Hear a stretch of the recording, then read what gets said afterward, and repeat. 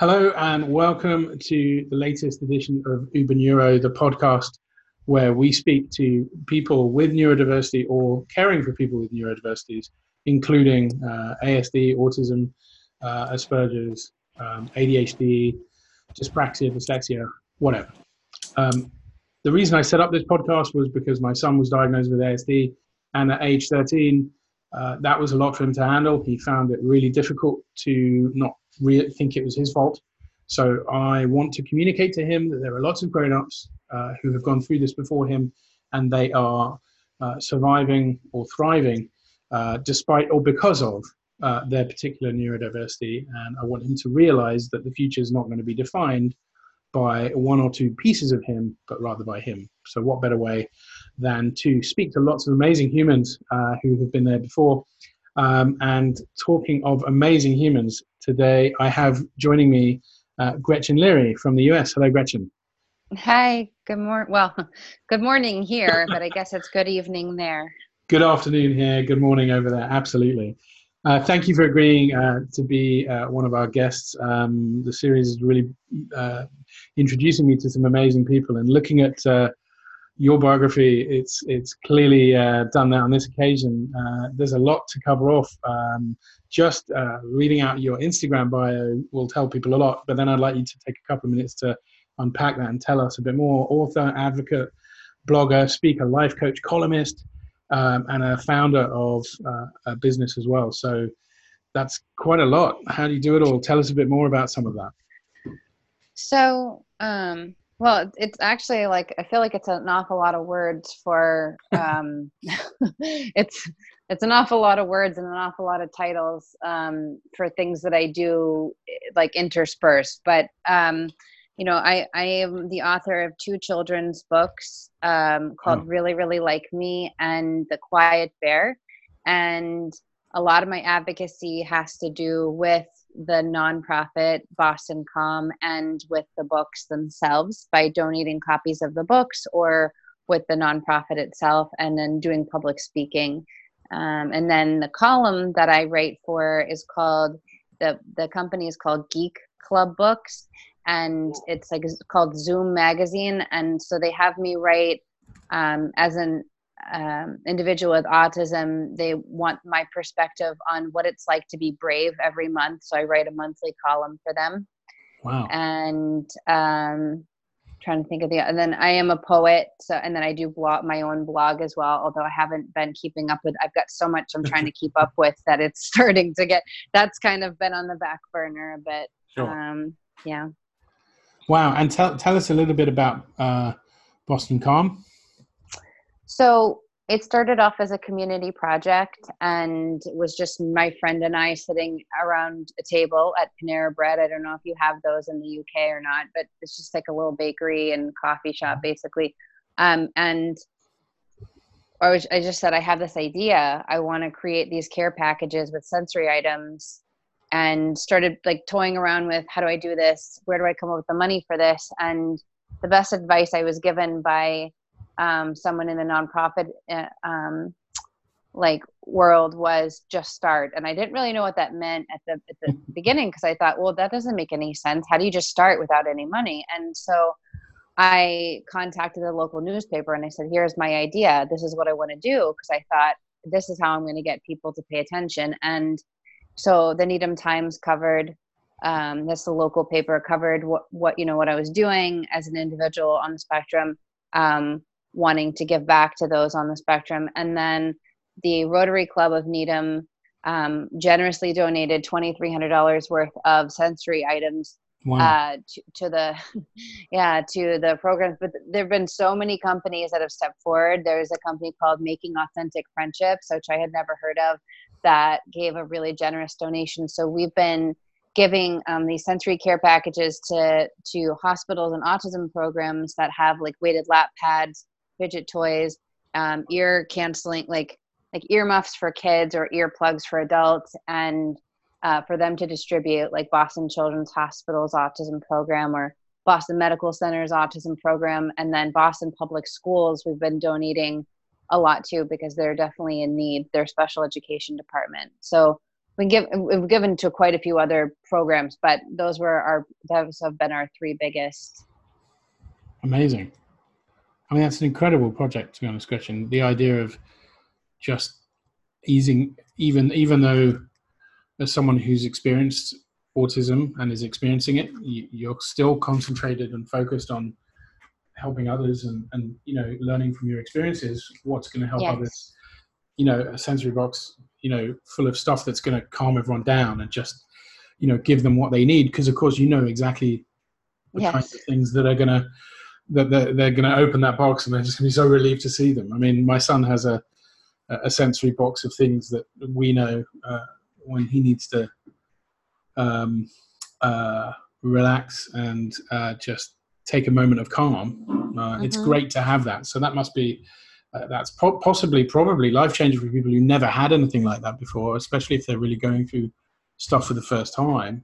That must really be shortcutting their experience to get back to a place of calm. So that's amazing. You sound very busy. I don't know how you do it all, but obviously you managed to fit well, it in. and the interesting thing is I am on disability because I think it's like, I don't know how it works in the UK, but I live primarily, like I can only work part-time. So a lot of this is done, like I said before, like sporadically. And so like, there's like bursts of things that need to be done, and then it's quiet, and then there's, and then we'll get a big donation, and then I'm running around, and then nothing. So it's kind of like the hurry up and wait thing. And it was interesting because, again, it started as this community project, and I had to keep saying to people, this is not a tax deductible donation. It was getting really annoying. And I went and I told myself, we're going to make this real. We're going to make this like a real nonprofit. And so I started raising money to make it a nonprofit, and then filed all the paperwork to make it an actual 501c3 nonprofit, so that donations are now tax deductible. And so that makes it a lot easier to ask for donations. Amazing. Yeah, absolutely. Well, it just gives people an extra reason, right? So, right. So let's talk about you a little bit. Obviously that's that's an incredible amount of activity. And obviously, like you said, it comes in sporadically, because there are periods where obviously you're going to be able to do stuff, and then other times when perhaps less so. So what challenges did you face? You still face them, but when did your challenges emerge? And tell us a bit about it. I've always had issues with sensory, like a lot.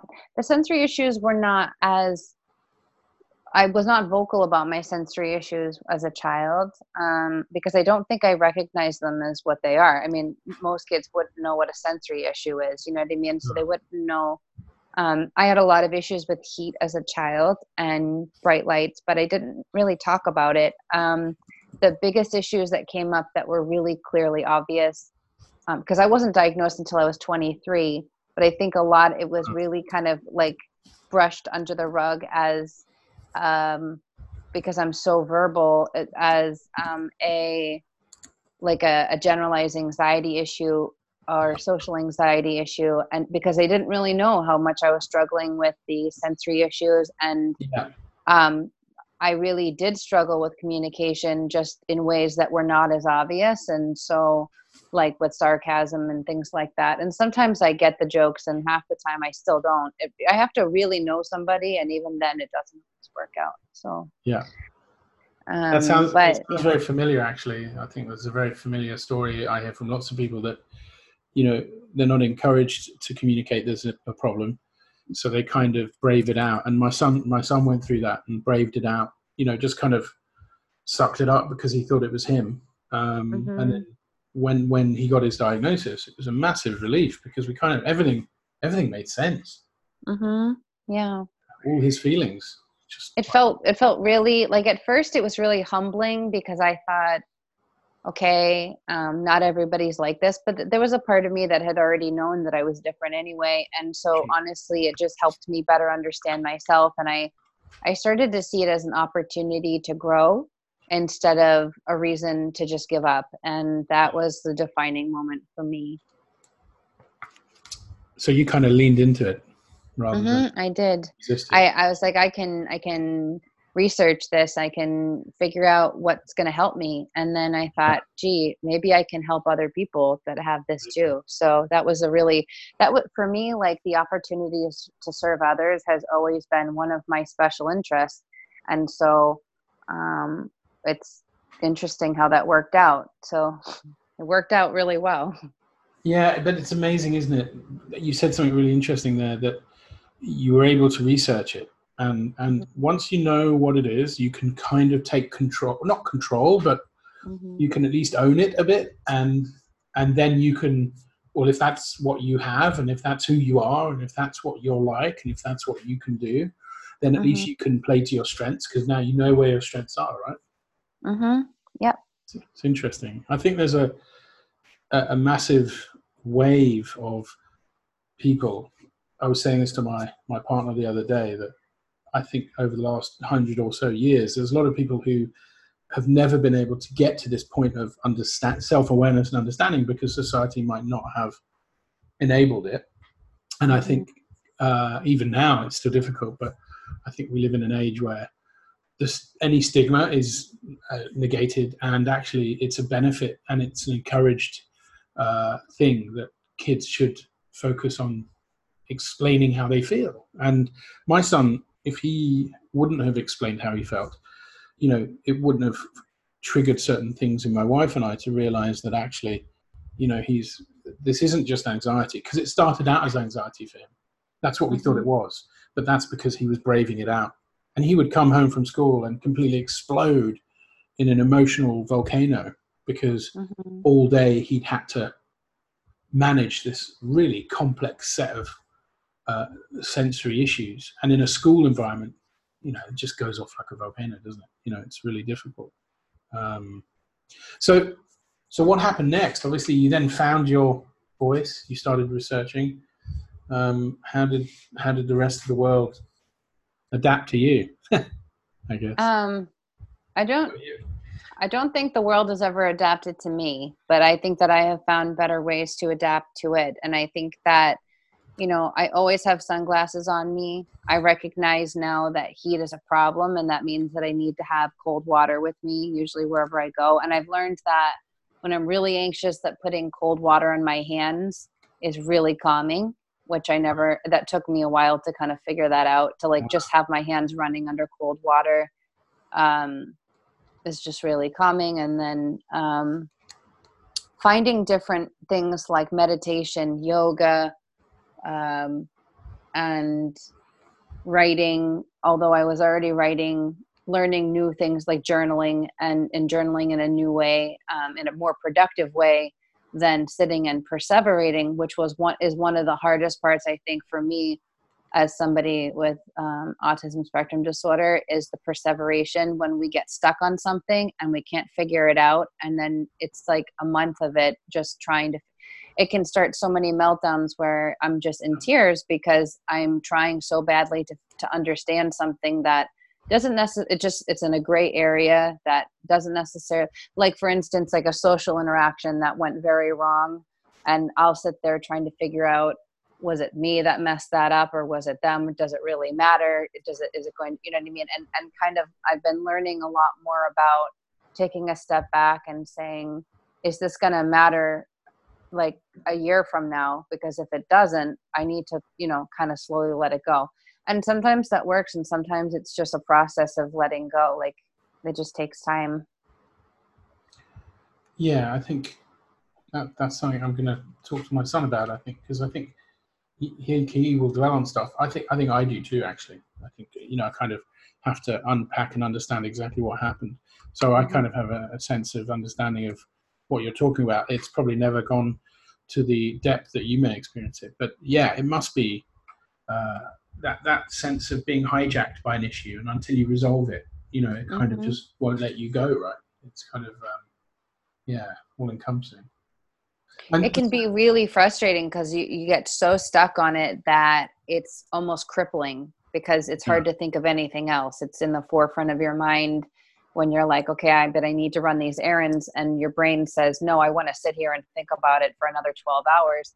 It can be really hard to be like, I'm, like telling your brain, retraining your brain to the best of your ability to say, this needs to wait until I have time. And do I even need to spend that time? And that's where the issue, that's something that I've been learning more recently, is not just, okay, that could wait till later. That came first, was learning how to do that better, or more effectively rather.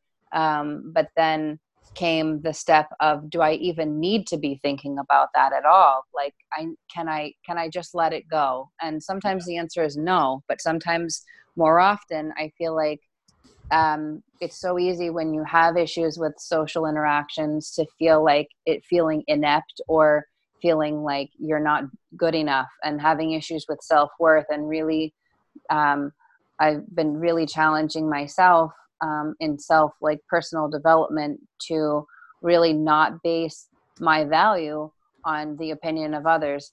And that's something I really struggled with as a kid, because girls on the spectrum tend to mimic, female behavior really well, without understanding what they're doing, which can get us into trouble. And so I think that I got really caught up with feeling like I needed validation from others to know that I was okay and that I was worthy. And I think that's not really just a spectrum thing, but when you have a disability that impairs your social like your ability to socialize, I feel like that can become a real problem. At least for me, it can become a really big challenge, because you kind of want someone to say, hey, you did a great job with that. But that doesn't really, like, you don't go to a job interview and the guy doesn't just say, or the guy or woman that's interviewing isn't going to just say, hey, you did a really great job with that interview, even though I'm not going to give you the job. You know what I mean? Because they don't know what I go through in a job interview. If I go to one or a TV interview, sometimes I often hold my breath if I'm trying to sustain eye contact, because it's so uncomfortable. And because I'm so focused on eye contact, I forget to breathe, which is really not good. And so there's so much that's going on in my brain just to present myself as normal, that it's exhausting. And at the end, if you don't get a positive outcome, it can be hard to sustain a positive mindset. And so that's something I'm really working hard on. Yeah. I think that the complexity of that is really powerful for people like me to understand as well. I think, the depth of someone said to me on a recent podcast, who was it? It was Kelly, actually, who runs a business in the UK called Born Anxious. And it's because her son has ASD. So she built a business to create clothing, sensory clothing for him. And she said, yeah, it's really cool. And we bought some of the clothes. They're really cool, actually. And they have really cool messages on them as well. My son has a T-shirt and it says "still buffering," like when you're still buffering, and that's like the human mind, right? So he loved that. So the idea is that it communicates a message to people as well. It's not just his T-shirt, that they can see maybe there's something to take a more chilled approach to him. But she said, and I hadn't thought about it like this before, that it's not a behavioral event; it's an emotional event. It's a sensory event. And I think most, up until my son's going through this, I kind of didn't really see the distinction. As a parent, I just see behavioral events. You just see behavioral events, people doing or not doing something. But one thing I'm really grateful for is that this neurodiversity universe that's opened up in front of me because of what my son is going through has totally exploded that myth. Most of the time, it isn't a behavioral event, even if you're not ASD. Most people going through stuff are going through stuff. Now, if you have ASD, it's almost certainly not a behavioral event. It's almost certainly emotional or sensory. And, Kelly's kind of main point was, we just all need to be kinder to each other, because actually this is the lesson, right? If we just slow down and not impose on someone that they need to respond immediately in a certain way, and actually the world would be a lot better. And that reminds me also, I know a lady in the UK who's a sort of special educational needs and disabilities guru. I mean, she's been in the education system for like decades and decades. And she said to me that schools that have great, in the UK we call it SEN, I don't know what the US version is, but in a school you'd have a special educational needs and disabilities person, someone who is responsible for that part of the school to make sure inclusivity. And she said that the best schools in the UK typically, if they have great send awareness, they typically become a great school. Because if you can cater for kids with ASD, then you're going to cater for all the kids much better, because you're going to be more patient, you're going to be kinder, you're going to be calmer. And I think there's a societal learning here. Maybe that's what neurodiversity is here to bring to the universe on a wider level, that actually if we just slow down and just focus on being kind to each other and taking into account what someone's going through, then the whole planet would be happier. I think that's true too. Yeah. I think if you look at the world of politics, it's the opposite of that. And we're not going to get political, but politicians don't seem to be able to be kind to each other very often. It's very combative. Right. And I think that's, there's a lot of learnings, I think, that are going to emerge over the next 50 years that hopefully will improve society in general. So what's next? I mean, you've got a phenomenal set of stuff in front of you. What do you think the future holds? Well, I'm hoping to find a publisher that will help me publish more books, more children's books. I feel like